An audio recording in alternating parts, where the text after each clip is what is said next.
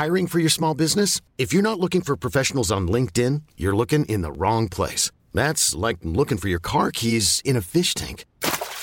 LinkedIn helps you hire professionals you can't find anywhere else, even those who aren't actively searching for a new job but might be open to the perfect role. In a given month, over 70% of LinkedIn users don't even visit other leading job sites. So start looking in the right place. With LinkedIn, you can hire professionals like a professional. Post your free job on linkedin.com/achieve today. Hold up. What was that? Boring. No flavor. That was as bad as those leftovers you ate all week. Keke Palmer here. And it's time to say hello to something fresh and guilt-free. Hello Fresh. Jazz up dinner with pecan-crusted chicken or garlic butter shrimp scampi. Now that's music to my mouth. Hello Fresh. Let's get this dinner party started. Discover all the delicious possibilities at hellofresh.com. Det här avsnittet sponsras av Kry, appen där du och ditt barn kan träffa en läkare eller en psykolog via videosamtal samma dag som du söker vård, oftast inom några få minuter. Kry har öppet dygnet runt, varje dag, hela veckan, året om. Ladda ner appen i App Store eller Google Play. Hur slipper man bråk trots att en är spontan och den andra vill ha ordning och reda i schemat? Vad gör man när det känns jättejobbigt att gå tillbaka till jobbet efter föräldraledigheten? Och hur i hela friden hittar man lusten till sex när vardagen med småbarn är allt för intensiv? Idag får vi psykologens tankar om hur man gör för att må bra som förälder.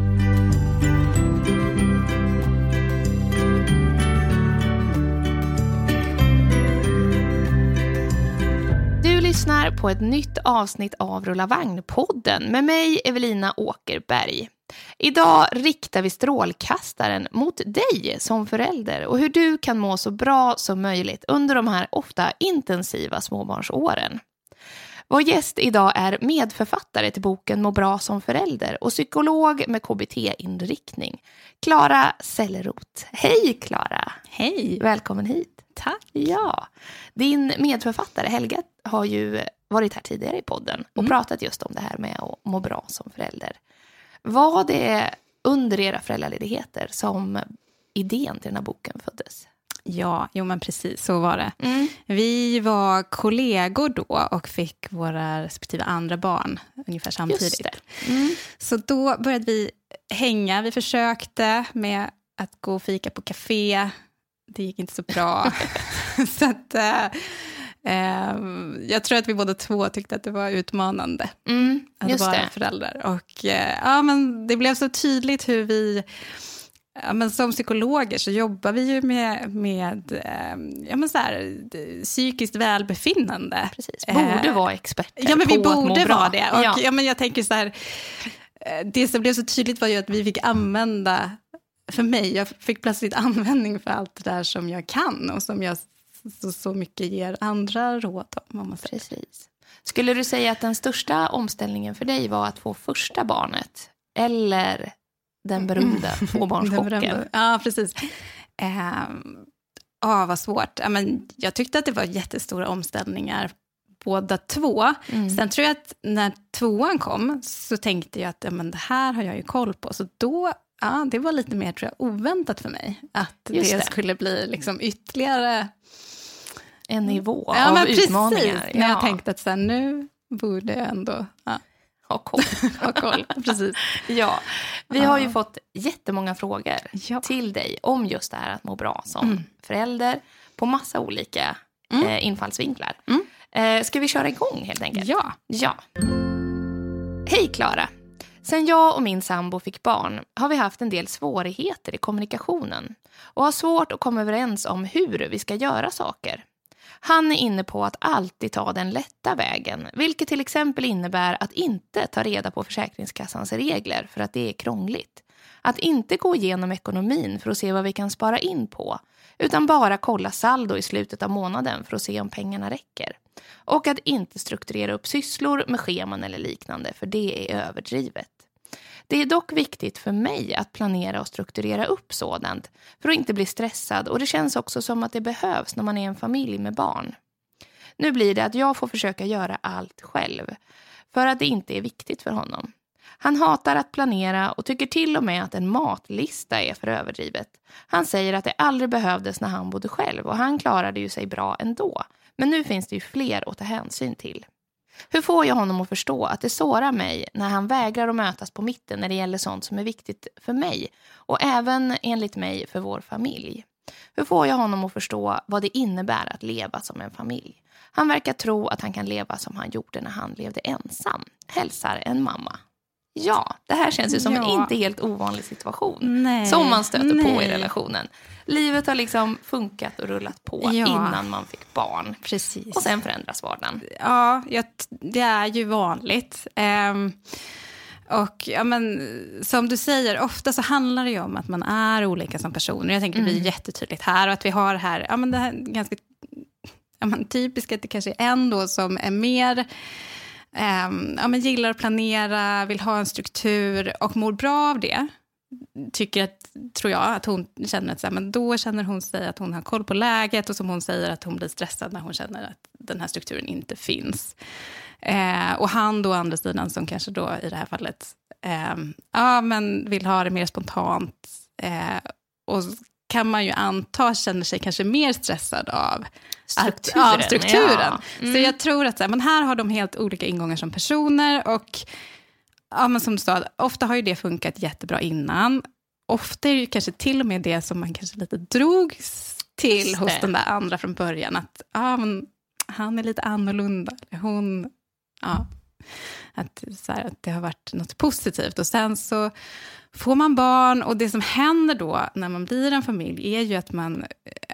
men plötsligt så är ju ens liv mycket mer kopplat till den andres liv. Alltså man är ju beroende av varandra.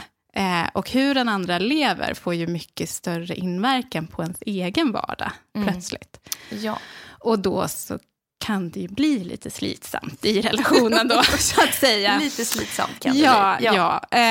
Så jag tänker så här, nej, hon mår ju inte bra i det här som är nu och han kanske inte mår så jättebra i det heller om man tänker att det här blir en konflikt mellan dem. Hur gör man då? Hur hittar man en lösning som passar båda? Jag tror att men det som är risken att man fastnar lite grann i är ju att man har sin egen bild av så här, vad är bäst för oss, vad mår vi vad är den bäst rätta vägen? Ja. Och så vill man ju förklara det för den andra. Man vill få den andra att förstå det. Så att där tror jag att man mycket energi hamnar där. Att försöka övertyga den andra om så här, varför ska vi ha en matlista? Varför, sådär. Och det kan ju absolut vara så att det finns jättestora fördelar som i det här fallet med den här strukturen. Jag tror att båda två kan argumentera ganska väl för sina respektive sidor. Men problemet blir ju att när man är så fokuserad på att få den andra att förstå så hamnar ju den andra i ett läge ofta där den vill förklara sin sida. Ja. Så där möts man ju inte då. Utan det blir väldigt svårt att mötas. Man är liksom ofta fast i det här. Så att om jag skulle ge henne ett råd i det här fallet så är det i första hand att försöka kanske backa lite. Och då menar inte jag backa i som att så här, bara helt ge upp och bara nej, vi struntar i struktur, vi behöver inte det. Det är ju något viktigt för henne, hon vill ha det. Och hon kan ju inte heller, jag menar inte heller att hon bara ska ge upp att försöka få honom att förstå att det är viktigt. Men jag tror att så här, kan hon ta ett steg tillbaka? Kan hon kanske möta honom i hans upplevelse av så här, vad är det han längtar efter? Kan de börja prata om liksom, vad de längtar efter på den mer liksom, nivån under? Kan hon utgå från sin egen, liksom, sina känslor som kanske handlar om att jag känner mig stressad och orolig när jag inte vet vad vi ska äta till middag. Kan inte vi prata om? Kan inte vi hjälpas åt? Hur kan vi göra? Så att mer utgå från sin egen upplevelse. Hur det påverkar henne, hennes mående, hennes känslor. Men kanske inte genast komma med en färdig lösning. Liksom, att så här, det är matlistan som kommer fixa det här. Utan mer liksom, försöka bara bjuda in till att liksom prata om det. Och också i det försöka ha mer nyfikenheten på liksom hans perspektiv. För då tror jag att det blir mycket lättare att liksom närma sig varandra. Och att båda två kanske också mer vill mötas i mitten. Så. Och sen så är det ju också något i det här att, alltså jag tänker specifikt på det här med när det är, den ena står för väldigt mycket av strukturen och planeringen och den andra så här, inte tar den lika mycket. Kan man i det läget också backa så att man ger utrymme för lite nya erfarenheter hos båda två, så kan ju det också vara väldigt värdefullt. Om hon tar ett steg tillbaka, att han kanske får ta ansvar, att han får upptäcka i det här fallet, så här, ja, men hur blir det att blöjorna är slut? Precis, vad händer när vad händer då? Ja, nej, men det blev kanske ganska jobbigt. Och lika så för hennes del, att så här, kanske hänga med på en, ja, men jag vet inte, utflykt i parken utan att ha med mellanmål. Och så här, kanske också att hon kan få en erfarenhet av att säga, men ja, det löste sig också. Ja, vi köpte pannkakor. Det blev bra. Så liksom där att våga lite. Liksom. Ja, precis. Ge utrymme för nya erfarenheter. Ja, här skriver hon ju det att hon blir sårad. Ja. Är det ofta så att vi, just för man känner ju igen de här liksom vardagsspråken om hur saker och ting ska gå till, att vi hänger upp oss på de här detaljerna som att han inte har ringt Försäkringskassan. Istället för att, så här, att man faktiskt blir ledsen över att det inte är viktigt för honom att ta reda på det. Ja, men jag tror verkligen det. Och det handlar ju om, precis som du säger, att det blir som... det ligger liksom massa andra känslor under där. Och så kommer det ut som någon sorts irritation, frustration ofta. Och väldigt ofta tror jag också som att man bara... Det som på något sätt förmedlas till den andra är att man är kanske besviken, missnöjd. Tycker att den andra har gjort något dåligt. Och kanske att under det ligger då en känsla av att så här, ja, men jag känner mig ensam i det här. Eller, vad det nu är. Som nog hade varit lite lättare för den andra personen att ta till sig. Precis. Om man hade kunnat beskriva det. Ja. Nej, men för lite känner man ju risken när man tidigt hamnar i de här rollerna i sitt förhållande. Att det blir det där att hon kommer att bli någon typ av projektledare. Ja. Och han hamnar lite efter hela tiden. Ja. Kanske som du säger, för att man inte upplever konsekvenserna heller. För barn, de är ju rätt så... vad heter det? På schema. Alltså precis. De är inte så himla spontana alltid. Nej, exakt. Så det finns så himla många tider och hållpunkter som de ska klamra sig fast vid under en dag. Ja. Om man känner, om man lyssnar, att man kanske har hamnat i de här rollerna lite mer. Vad är första steget, tycker du, för att bryta det här? Ja, men jag tänker det allra första steget, det är ju att tillsammans med sin partner prata om det. Att jag känner att vi har fastnat i det här och jag skulle vilja att vi delade mer. Och som, jag tyckte du sa det jättebra förut, det här med att så här, vad längtar vi efter? Ja, men precis. Det är ju precis. Hur vill vi ha det? Så här, om vi bara så här, om vi tillsammans bara ska drömma lite tillsammans, hur skulle vi vilja ha det? Och hur ska vi ta oss dit tillsammans? Och kanske att så här, men just nu känner jag mig lite ensam i de här uppgifterna eller vad det nu kan vara. Så att sätta ord på det på det sättet utan att kanske direkt gå till att man kritiserar den andra, utan prata om sin egen upplevelse i det. Så det tänker jag, det är ju det första. Och sen så det andra viktiga, det är ju att är det så att man liksom då på något sätt utifrån personlighet, utifrån hur man vad som kommer naturligt för en, vad man gillar, har hamnat i 2 lite olika roller, då krävs det ju också en ansträngning av båda två. Båda måste anstränga sig för att ändra det. Och då kan man ju verkligen också vara hjälpt av att sätta någon sorts ram omkring det. Och det kan ju vara till exempel att man delar upp ansvarsområdena och bestämmer att så här, men jag har tvätten och du städar. Och då litar jag på att du fixar städningen. Och då backar jag där. Så att det är tydligt uttalat. Precis. Men då är vi tillbaka i den här strukturen. Ja, men absolut. Så är det ju lite grann. Men då kanske det bara handlar om att man så här har fördelat ansvarsområden. Just det, så får man sköta det som man vill. Så får man sköta det, precis. Får man leva med det. Ja. Precis. Men ändå någon sorts tydlighet där. För annars så är det ju jättesvårt att över tid på något sätt. Även om båda vill göra på ett annat sätt, så om man är stressade eller om man är trötta eller vad det nu livet rullar på, så hamnar man ju tillbaka i det som liksom känns mest naturligt. Precis. Hejsan, jag är mamma till en 11 månaders son och jag börjar snart jobba igen. Jag tycker att det ska bli kul att gå tillbaka till jobbet, för jag har verkligen ett bra jobb och fantastiska kollegor. Det jag bävar för är att jag inte längre får vara hemma med min son. Självklart unnar jag min sambo att också få vara hemma och ta del av allt fantastiskt som händer, samt skapa en egen relation med vår son. Det är inte det som detta gäller. Jag vet bara inte hur jag ska klara av att vara borta från sonen 9 timmar per dag. Mitt hjärta går sönder bara av att tänka tanken. Jag är nog dock också rädd för att det ska hända sonen något och jag inte är där. Jag är den som står för kontroll och styr upp saker och håller koll i vårt hem.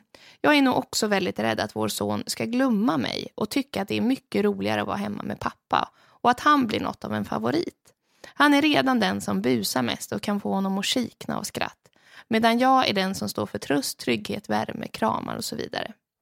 Jag förstår att det är skittuntigt att tänka så här, men jag är som sagt lite rädd att sonen inte ska längta efter mig när jag är på jobbet. Tack på förhand. Ja, inga skittuntiga frågor har vi här. Nej, här får man fråga om vad man vill. Absolut. Nej. Ja, skulle du säga att det här är en lite vanlig rädsla när man då kanske har varit den som har varit hemma först i en föräldraledighet, att barnet ska glömma bort det när man går tillbaka till jobbet? Ja, alltså jag tror att det är... Ja, men absolut. Hon är nog inte ensam om att tänka den tanken. Nej. Om man säger så. Sen tänker jag i det här fallet så låter det som att det rör... Ja, men det låter... oro för lite olika saker. Ja, det är det ju. Det är det ju. Men och som jag tänker på alla sätt ju går att förstå.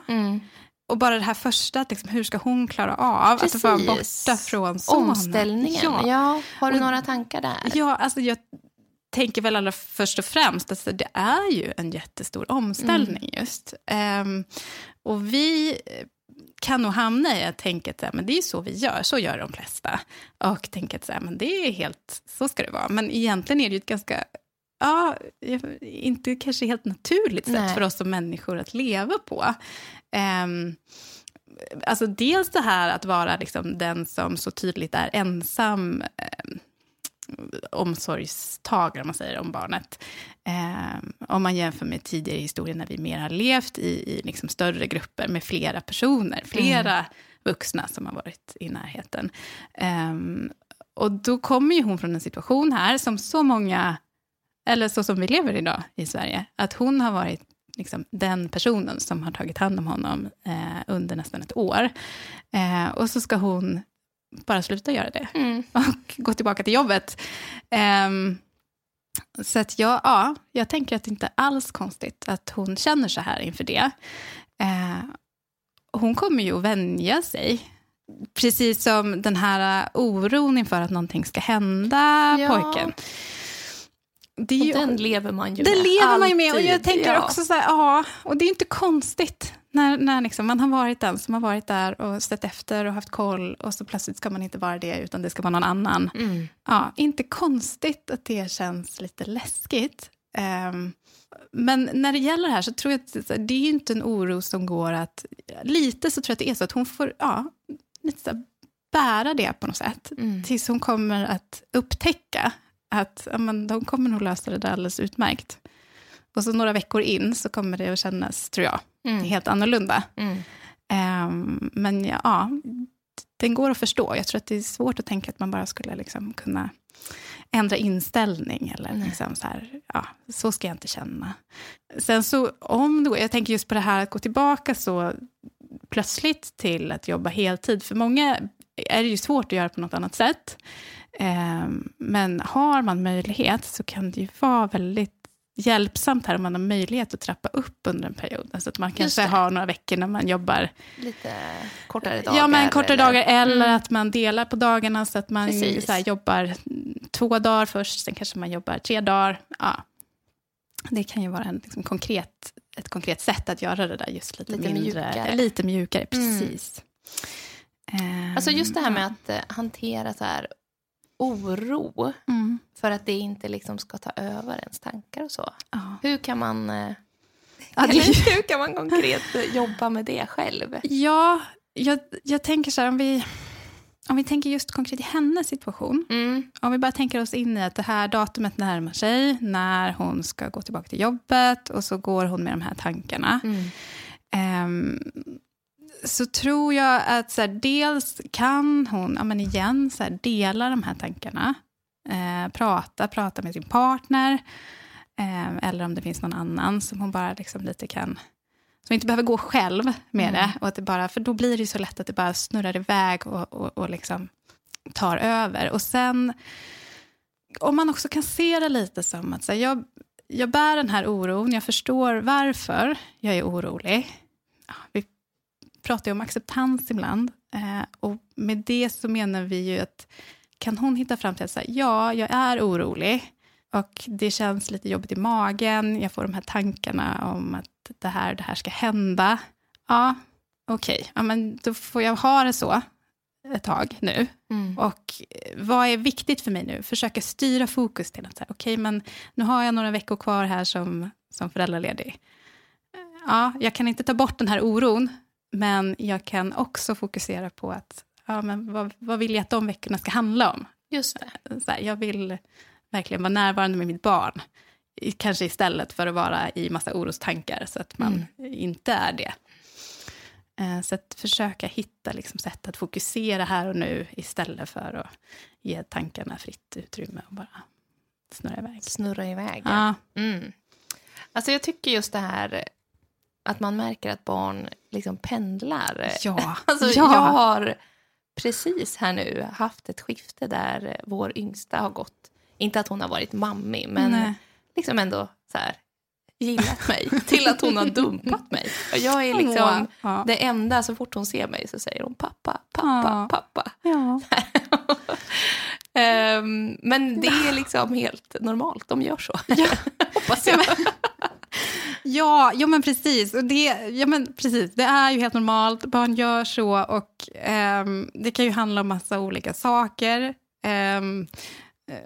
Ofta är det ju så att kanske den personen som är mest, alltså har spenderat mycket tid med barnet blir den som barnet kanske allra först vänder sig till då för att få tröst eller sådär. Men det pendlar ju fram och tillbaka och som förälder så är ju det kan ju vara jättehårt att ta. Ja, det är lite tufft. Så. Och att så här, men det är ju inte så mycket egentligen att göra. Man får ju bara så här, jag finns kvar här när du börjar gilla mig igen. Tänka lite så. Ja. Men också så här, komma ihåg det här också att för barnets del så är det ju så värdefullt att ha flera personer. Precis, det är ju fantastiskt. Det är ju det. Så jag tänker i det här fallet, även om det känns jobbigt för henne, kan hon också bara så här, hålla fast vid det här att jag vet ju att det är jättebra för mitt barn. Att nu liksom så kommer de få den här tajtare relationen. Och det betyder ju, alltså barns kärlek är ju, även om de kanske kan ha en favorit eller någon som, eller vad man ska säga, de vänder sig till någon i första hand, så har ju de förmåga att knyta an till många eller till flera vuxna nära. Precis. Är det vanligt det här att man har lite olika roller som hon beskriver här? Någon står mer för tröst, någon mer för men bus precis. Och sådär. Ja, men absolut. Det är ju vanligt. Sen så tänker jag just i det här fallet också så att då pappan nu då som ska vara hemma kanske också kommer inte kunna vara bara den här buspappan heller, utan han kommer ju behöva också vara den som tröstar, tar hand om, också den som sätter gränser.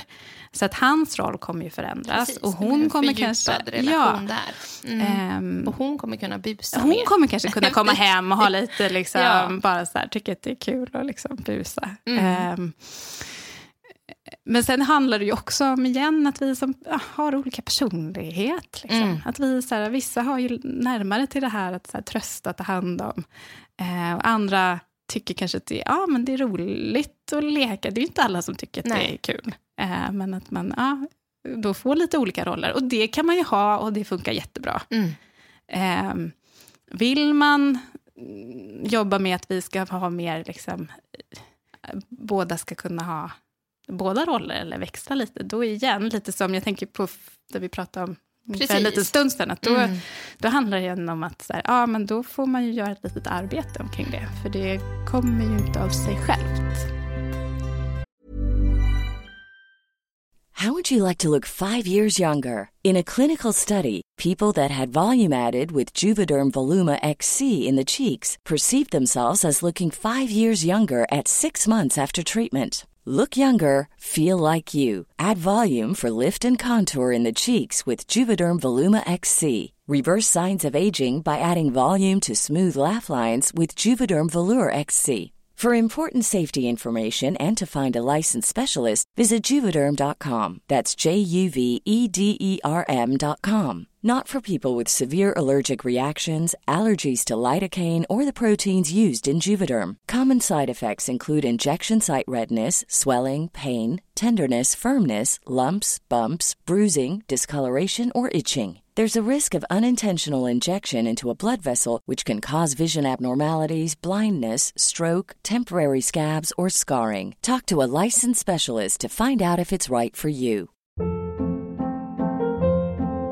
Hold up. What was that? Boring. No flavor. That was as bad as those leftovers you ate all week. Keke Palmer here, and it's time to say hello to something fresh and guilt-free. Hello Fresh. Jazz up dinner with pecan-crusted chicken or garlic butter shrimp scampi. Now that's music to my mouth. Hello Fresh. Let's get this dinner party started. Discover all the delicious possibilities at hellofresh.com.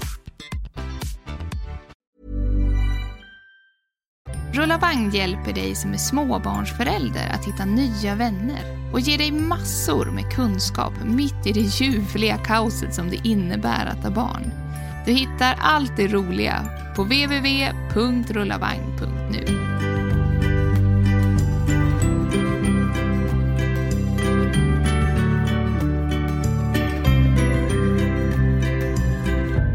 Hej, vi har 3 barn, varav de yngsta är 1 och 3 år.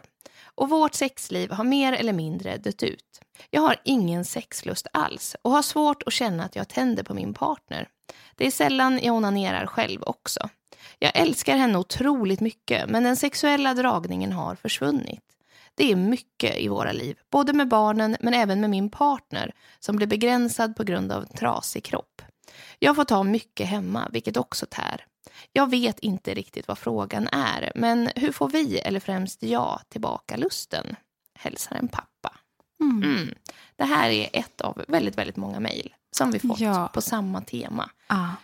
Och det känns ju lite som att vardagen som småbarnsförälder som är ganska intensiv och med dålig sömn och lite för lite tid och ork. Då blir det inte så himla mycket lust alltid. Nej. Ja. Är detta vanligt? Eller ja, det är ju jättevanligt.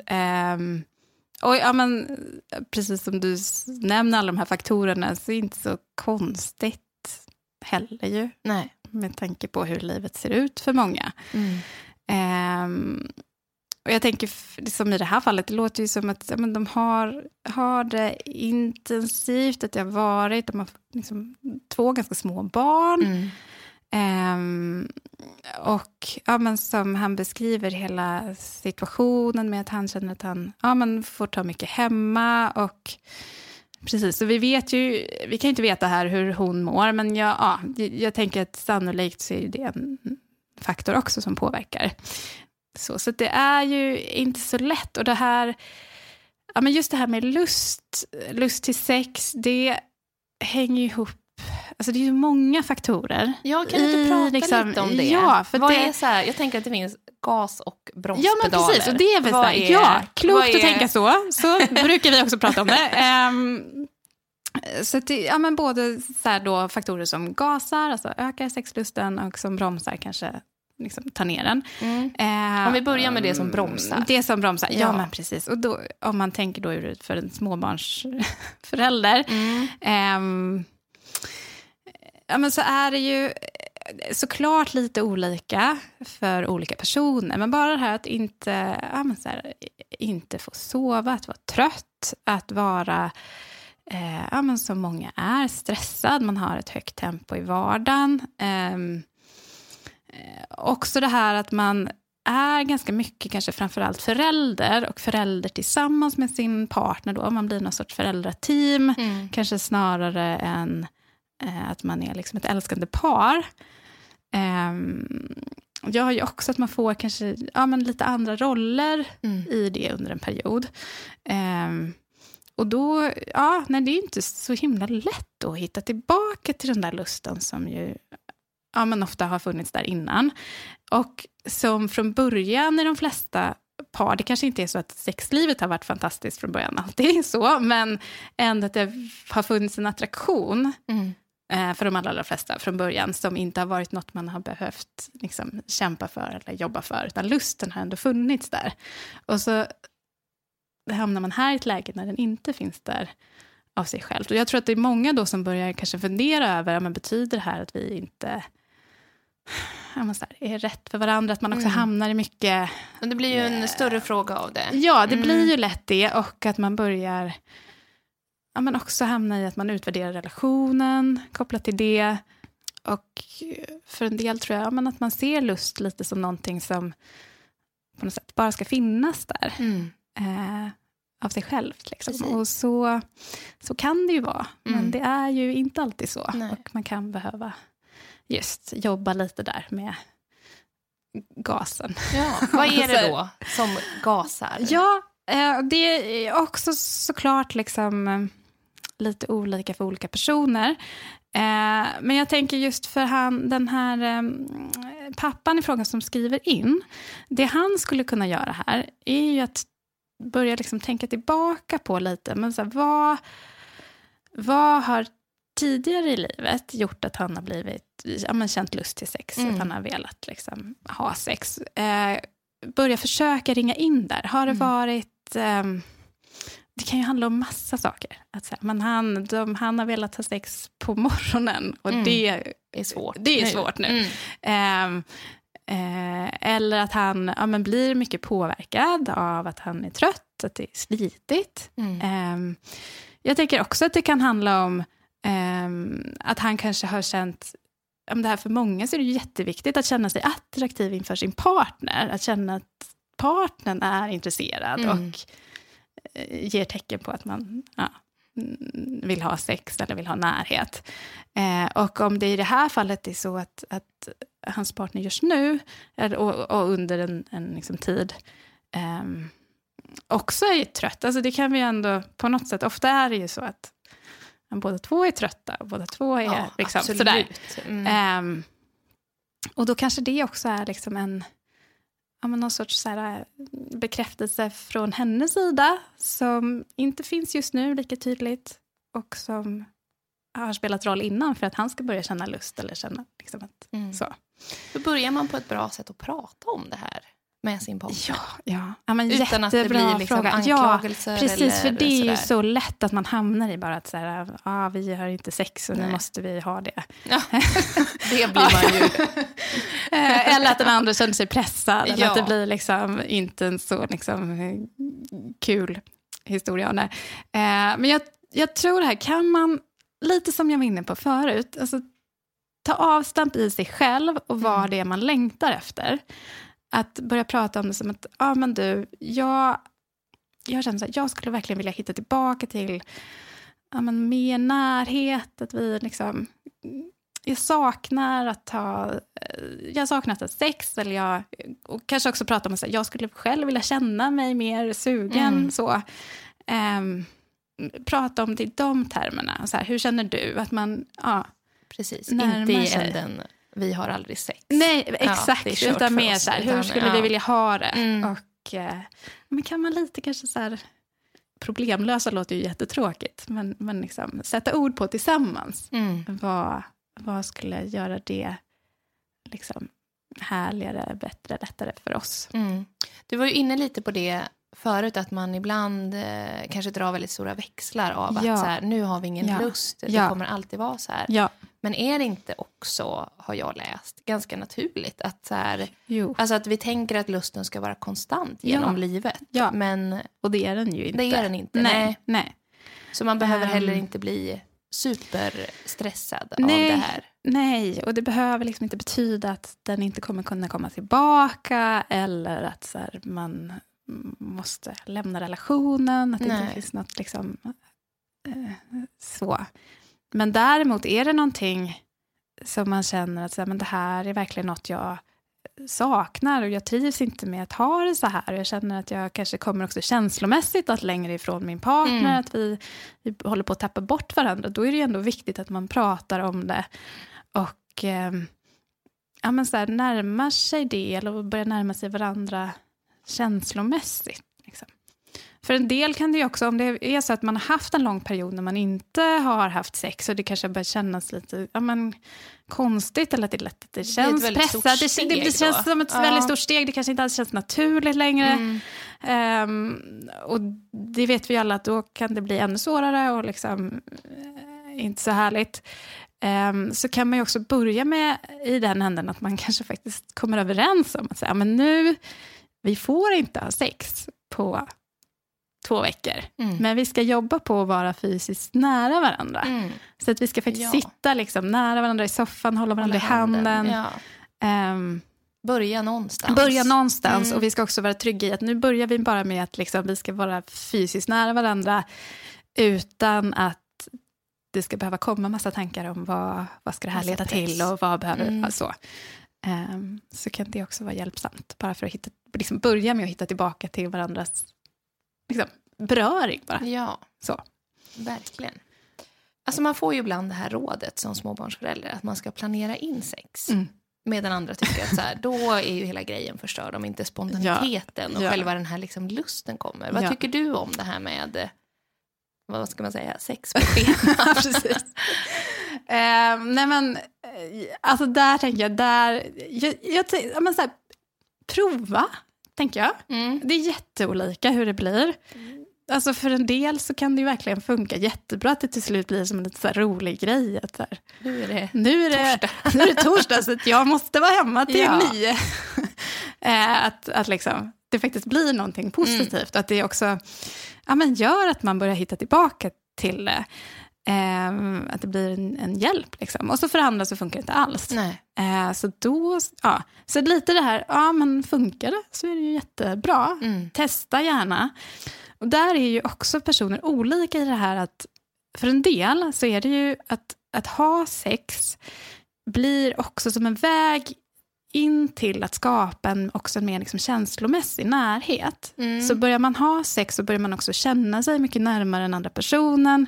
Att det blir liksom ett sätt att skapa den här känslan av ett vi som par, som ett kärlekspar.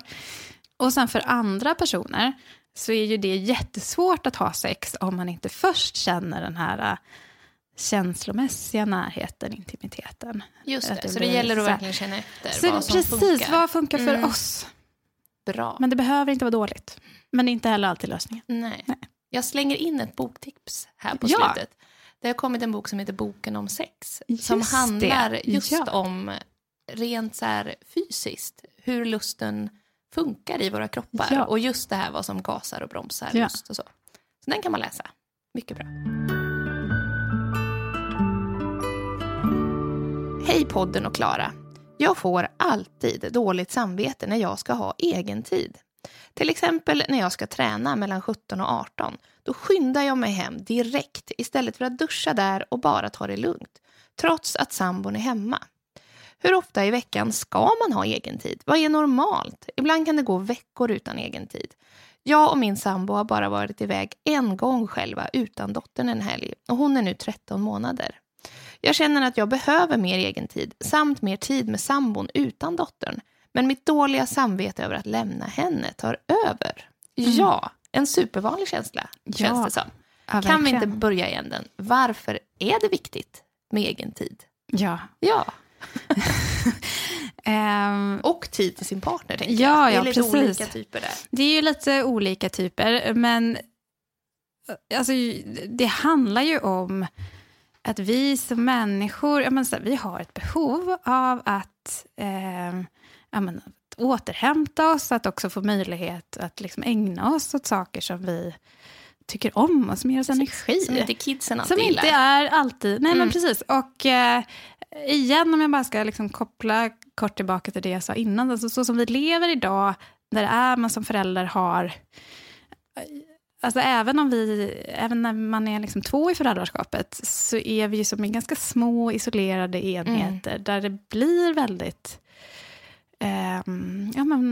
ofta liksom väldigt mycket fokus på barnen. Och också när man det beror ju jättemycket på hur barnet är, men som de flesta barn är så vill de ju ha mycket så här, kontakt, kommunikation. Och många kan ju uppleva det som att så här, man blir avbruten kanske väldigt mycket, eller att det blir svårt att liksom göra någonting fokuserat, att tänka sina tankar klart. Och det, att vara i det en stor del av tiden, eller att vara i det och att också ha kanske ett jobb där man är väldigt, det krävs mycket av en sådär. Det är klart att så här, då blir man ju trött. Eller man behöver liksom få fylla på med det där andra. För mig märker jag att det också mycket handlar om, alltså för mitt tålamod. Ja. Alltså verkligen, jag märker det själv. Och jag har inte tänkt på det så riktigt innan. Att, men det märks så tydligt. Att så här, nu behöver jag en liten paus för att komma tillbaka här till familjen med ny energi. Så det är ju just det. Och att så här, när vi på något sätt kan... Om det då är genom egen tid eller vad det nu är. Men så här, kan vi hjälpa oss själva och få förutsättningar att liksom må bra. Så kan vi också funka mycket bättre som föräldrar ofta. Att vi har bättre tålamod och vi är gladare. Ja. Är det stor skillnad mellan människor generellt? Hur mycket sån här, om vi nu kallar det egen tid då, som man behöver? Ja, jättestor skillnad skulle jag säga. Och det handlar ju både om hur man är... Så alla behöver vi ju det i någon form. Men det finns ju absolut också individuella skillnader. Men det handlar ju också om man då pratar om egen tid i termer av att det är någonting som jag får energi av att göra. Så är det väldigt olika för olika personer vad det är. Så för någon så kanske det är att jag behöver kanske få vara helt själv. Bara liksom göra grejer med mitt och just inte bli avbruten eller att få verkligen så här fokusera på någonting. Och för någon annan så kanske det handlar om att jag behöver få träffa vänner eller sådär. Och då kan det ju ena eller andra vara lättare att kombinera också med att ha små barn. Verkligen. Så det kanske är så att det gör också att så för vissa så blir det ännu tydligare att man behöver den här tiden som inte då är tillsammans med familjen i det här fallet eller...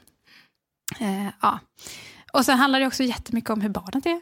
Alltså har man barn som, det finns ju de barn som så här, sitter och pular med sina grejer och är... Vem är det som har de barnen? Jag vet inte.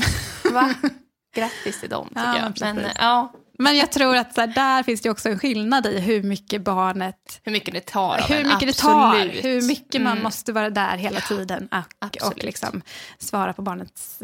Så här, Så barnets behov styr där också. Hur mycket av ens egen energi som finns kvar.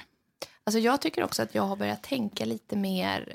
Jag tänkte nog precis när vi fick barn. När det var så här att nu är det viktigt att man ändå har egen tid och så. Då tänkte jag verkligen att det måste vara att man gör något väldigt konkret. Typ går och tränar liksom en hel timme. Och, alltså typ så här väldigt strukturerat vad det här var. Ja. Och nu... känner jag att jag försöker hitta mer de här att tänka att det är återhämtning. Typ att jag får duscha länge utan att någon avbryter mig. Typ sådana saker. Att, så här, att försöka njuta lite mer av de där ändå kanske lite mer vardagliga stunderna och hitta dem.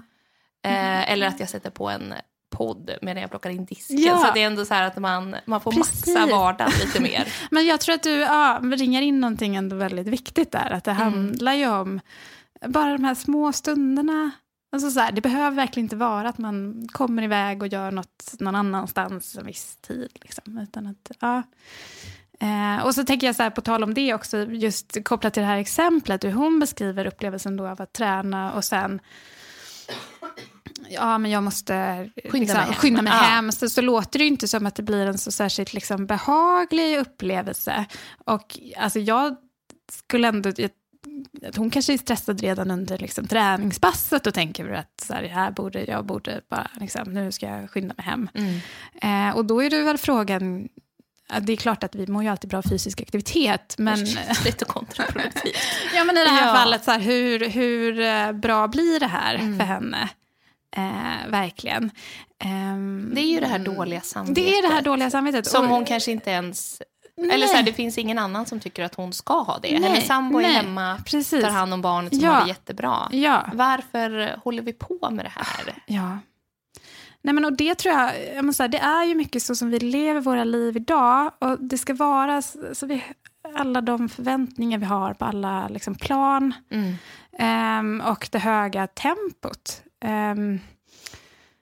Och när vi är i ett högt tempo på något sätt hela tiden och har den här upplevelsen av att tiden inte räcker till, då känns det också hela tiden som att vi måste skynda oss. Vi måste skynda oss hem. Fast egentligen i det här fallet så kanske det hennes barn skulle vara mycket mer hjälpt av att hon tog ett djupt andetag och bara så här, nu ska jag duscha här i lugn och ro. Komma hem lugn. För att gör mig, liksom, tar jag den här stunden när jag vet att mitt barn ändå är hemma och de har det bra, så kommer jag ha mer tålamod sen, eller jag kommer vara gladare och det blir bra för oss allihopa. Det här liksom, stresskänslan eller dåliga samvetet säger till henne så här, men skynda dig hem, och då handlar det om lite om så här, fast nej, nu ska jag bara vara här. Och det kanske inte alls känns skönt de första gångerna hon gör det. Och antagligen kommer hon bara känna i början kanske ännu mer dåligt samvete eller ännu mer stress. Men att på något sätt ändå så här, nej, jag ska stanna här. Nu ska jag njuta av. Banne mig. Och det kanske och så här, och tänka så här, och då kan jag ha det här. Till you make it. Precis, exakt, och att lite så här, då får jag stå här i duschen och så här, jag kanske känner liksom att det är så här en klump i magen eller jag känner mig spänd och jag ska ändå på något sätt bara, hur känns vattnet här, och jag ska bara just det, här och nu försöka liksom vara i liksom hur det känns mot kroppen och försöka liksom ändå tänka så här, jäkla vilken bra mamma jag är, ja, som tar hand om mig själv, så att jag kommer vara en bra förälder. Ja. Men sen så tänker jag att det finns alltså det är ju den ena aspekten av det här med dåligt samvete, där man på något sätt, om man kan ringa in att det är rimligt eller inte, men det är i alla fall inte hjälpsamt att det får styra så mycket. Och att då försöka lite kanske gå emot de impulserna som det dåliga samvetet ger en i att så här, skynda ännu mer och bara liksom köra på. Den andra aspekten av det är ju när vi kanske faktiskt har en känsla av att det är dåligt samvete eller att det är något som skaver, för att det är något i hela vår livssituation som vi kanske faktiskt borde ta tag i. Hur vet man det då? Och det är ju jättesvårt att veta, det är ju det. Men ändå kanske öppna för att bara reflektera omkring. Är det så att så här, vi bara kör på nu i ett tempo som inte riktigt funkar för vår familj egentligen? Det kanske är så att vi gör för mycket grejer. Vi får inte ihop det riktigt så att vi mår bra i det här. Fastän alla de där grejerna vi vill göra känns ju som viktiga och roliga. Men helheten blir ju att vi mår inte bra.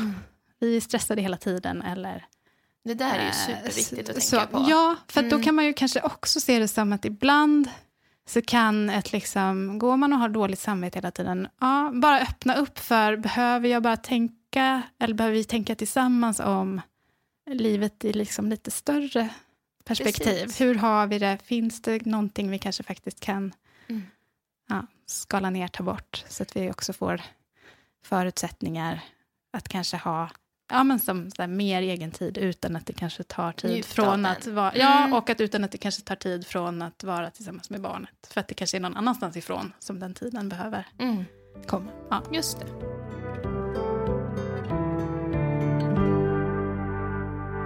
Hej Klara.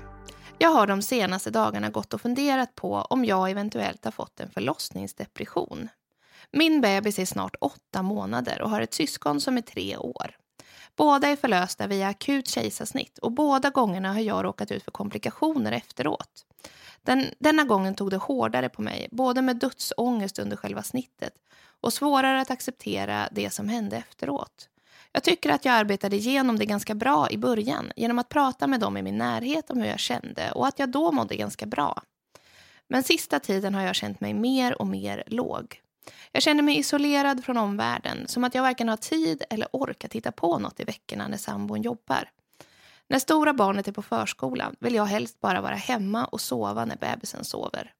När stora barnet är ledig har jag ingen ork att titta på något kul med barnen. Jag känner mig bara trött och skulle helst ligga på soffan hela dagen och längtar tills det är kväll och barnen sover så att jag kan få lugn och ro. Bara att åka och handla känns som världens jobbigaste uppgift. Jag orkar inte röra på mig, jag får ofta huvudvärk och kroppen känns seg som kola. Jag har någon enstaka dag då jag känner mig piggare och uppåt och mer som mitt gamla jag. Och då orkar jag vara den mamma som jag vill vara och som jag vet att jag egentligen är. Jag busar och leker, skrattar och pratar. Men för det mesta är jag trött, omotiverad, orkeslös och vill helst inte prata med någon och bara sova. Det krävs en oerhörd kraftansträngning för att försöka vara en närvarande och bra mamma. Jag vill inte att barnen ska bli påverkade av det här, så jag försöker dölja det.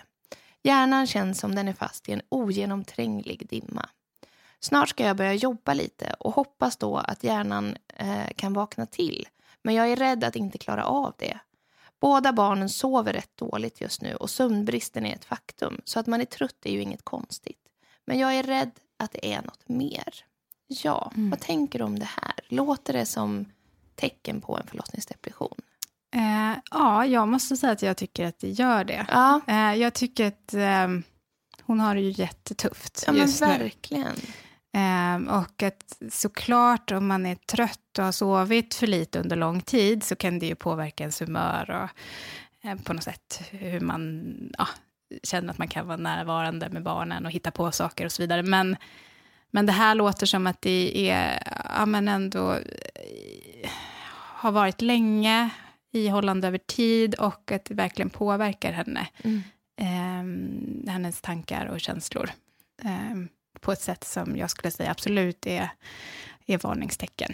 Just det. Är det vanligt annars att man blandar ihop just den här, om man säger tröttheten och orken som småbarnsförälder med tecken på depression? Att man inte riktigt ser, alltså att man tror att man bara är trött. Ja, alltså det där är ju... Ja, men jag tror så här. Jag tror att en del kanske väntar lite för länge ibland. Med att liksom ta på något sätt, man säger, varningstecknen på allvar. Att man så här vill... Och det handlar ju också om det här. Man kanske inte vill visa att man inte orkar eller att man upplever det som... Hon skriver ju också här att hon döljer det här. Ja, precis. Och det tänker jag också. Jag tror att det är jättevanligt. Jag tycker det finns ju den här podden, förlossningspodden, som bara häromveckan hade ett avsnitt som handlade om just det här. De pratade om hur man kan må efteråt, om förlossningsdepression och också om det här upplevelsen som ofta kommer då, att det som man känner att man vill göra när man mår så där, det är ju inte att man vill berätta. Utan man vill ju liksom, man vill på något sätt bara så här, gömma sig under en sten. Alltså, man vill inte att någon ska få se. Så att ofta så döljer man det. Håller ihop sig kanske när man träffar andra. Är det också att vi har så höga förväntningar på att man ska vara så... Jag tror att precis. Jag tror att det är en del i det. Att det upplevs som väldigt... men någonstans vi har fått det här barnet som ju är en gåva, som är liksom en person som vi plötsligt ofta ändå älskar mer än någonting annat. Och så blir det som ett tecken på att man inte gör det eller att man inte vill ha sitt barn. Och det är inte det handlar om. Nej. Men jag tror att det finns en rädsla för att det ska uppfattas på det sättet. Eller att man inte duger som förälder. Och sen så är det ju också så i liksom, på något sätt en depressionsnatur. Alltså även om man är deprimerad, inte förlossningsdepression utan liksom bara deprimerad. Så är vi ju också där, alltså det ligger ju i det att vi vill på något sätt dra oss undan. Vi vill isolera oss från omvärlden. Vi vill inte rikta oss så mycket utåt. Nej. Så att säga. Så det finns ju på något sätt inbyggt i problematiken också. Just det. Alltså, här har hon ju ändå på ett jättefint sätt beskrivit hur hon mår. Ja. Hur kan hon konkret, och om man känner igen sig så här, var vänder man sig och vad gör man, även om man vill gömma sig under en sten? Vad ska man göra? Men jag tänker att man behöver prata om det här. Man behöver, jag tänker om hon kan prata med, om man har en partner, prata med den personen, såklart. Om man har andra vänner, föräldrar, släktingar, alltså ta hjälp av det här närmaste nätverket.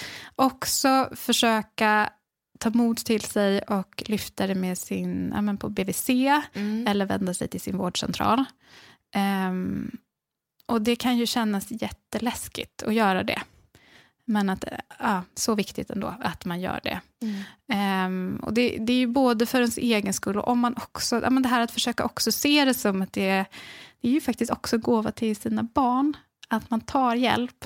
Får hjälp till sig själv och barnen. Till sig själv och till barnen. Så liksom, kan man, ändå så viktigt att man försöker berätta om hur man mår. Och känns det för svårt att själv ta kontakt med BVC, vårdcentral, men berättar man för sin partner, kanske den personen kan stötta en i att ta det steget, eller en vän kan göra det. Just det. Så. Det finns ju också en jättefin organisation som heter Mamma till mamma, som man kan kontakta. Ja. Där man får prata med en annan mamma som har varit i samma situation och kan just få det här stödet i hur man går vidare. Ja, så jättebra tänker jag. Så det är väl liksom absolut det första. Just det. Sen så tänker jag som hon beskriver lite att så här, hon hoppas att det ska bli bättre när hon kommer tillbaka till jobbet. Och, alltså, så kan det ju absolut bli. Alltså just det här, för en del så mår man ju väldigt bra av att på något sätt komma ut igen i ett annat sammanhang. Att just få det, där mer, man får vara lite mer sin egen person. Exakt, eller vad man ska säga. Precis. Och där man träffar andra vuxna och man... Så att, det kan ju också absolut liksom vara något som kan påverka. Om det också då såklart är på en nivå som är rimlig och som hon orkar med. Just det. Om man då söker hjälp, hur behandlar man ofta en förlossningsdepression? Där finns det ju några olika vägar om man säger. Och sen så kan man ju gärna också att det är en kombination av de här olika. Dels så finns det ju psykologisk behandling. Att man då träffar en psykolog och pratar om hur man mår och får hjälp i att liksom förstå hur man mår och hitta tillbaka till men vad behöver jag försöka kanske få in mer av i mitt liv för att börja må bättre och få mer energi igen. Och sen också, jag tänker som i det här fallet, om det finns ett trauma, en traumatisk förlossning bakåt, så kan ju det också vara något som ligger och spökar och som man kan få hjälp med i psykologisk behandling. Det är ju jättesvårt att säga i det här fallet, men absolut så kan ju det vara någonting som man behöver få hjälp i att liksom hantera och bearbeta. Sen så finns det ju också läkemedelsbehandling som ett vanligt alternativ.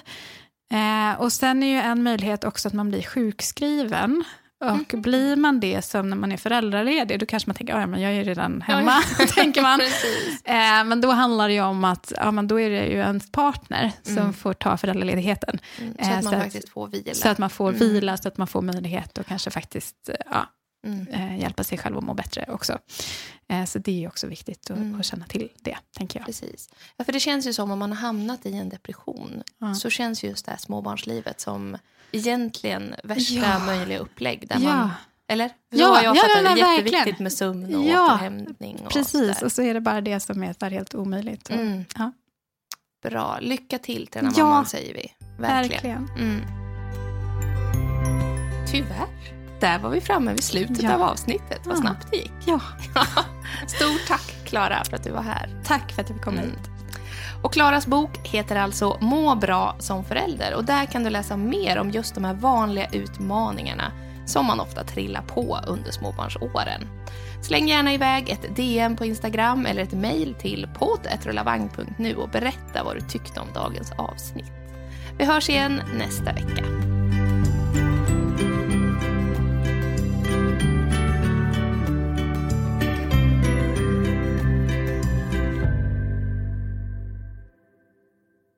Dagens avsnitt av Rulla Vagn-podden sponsrades av Kry.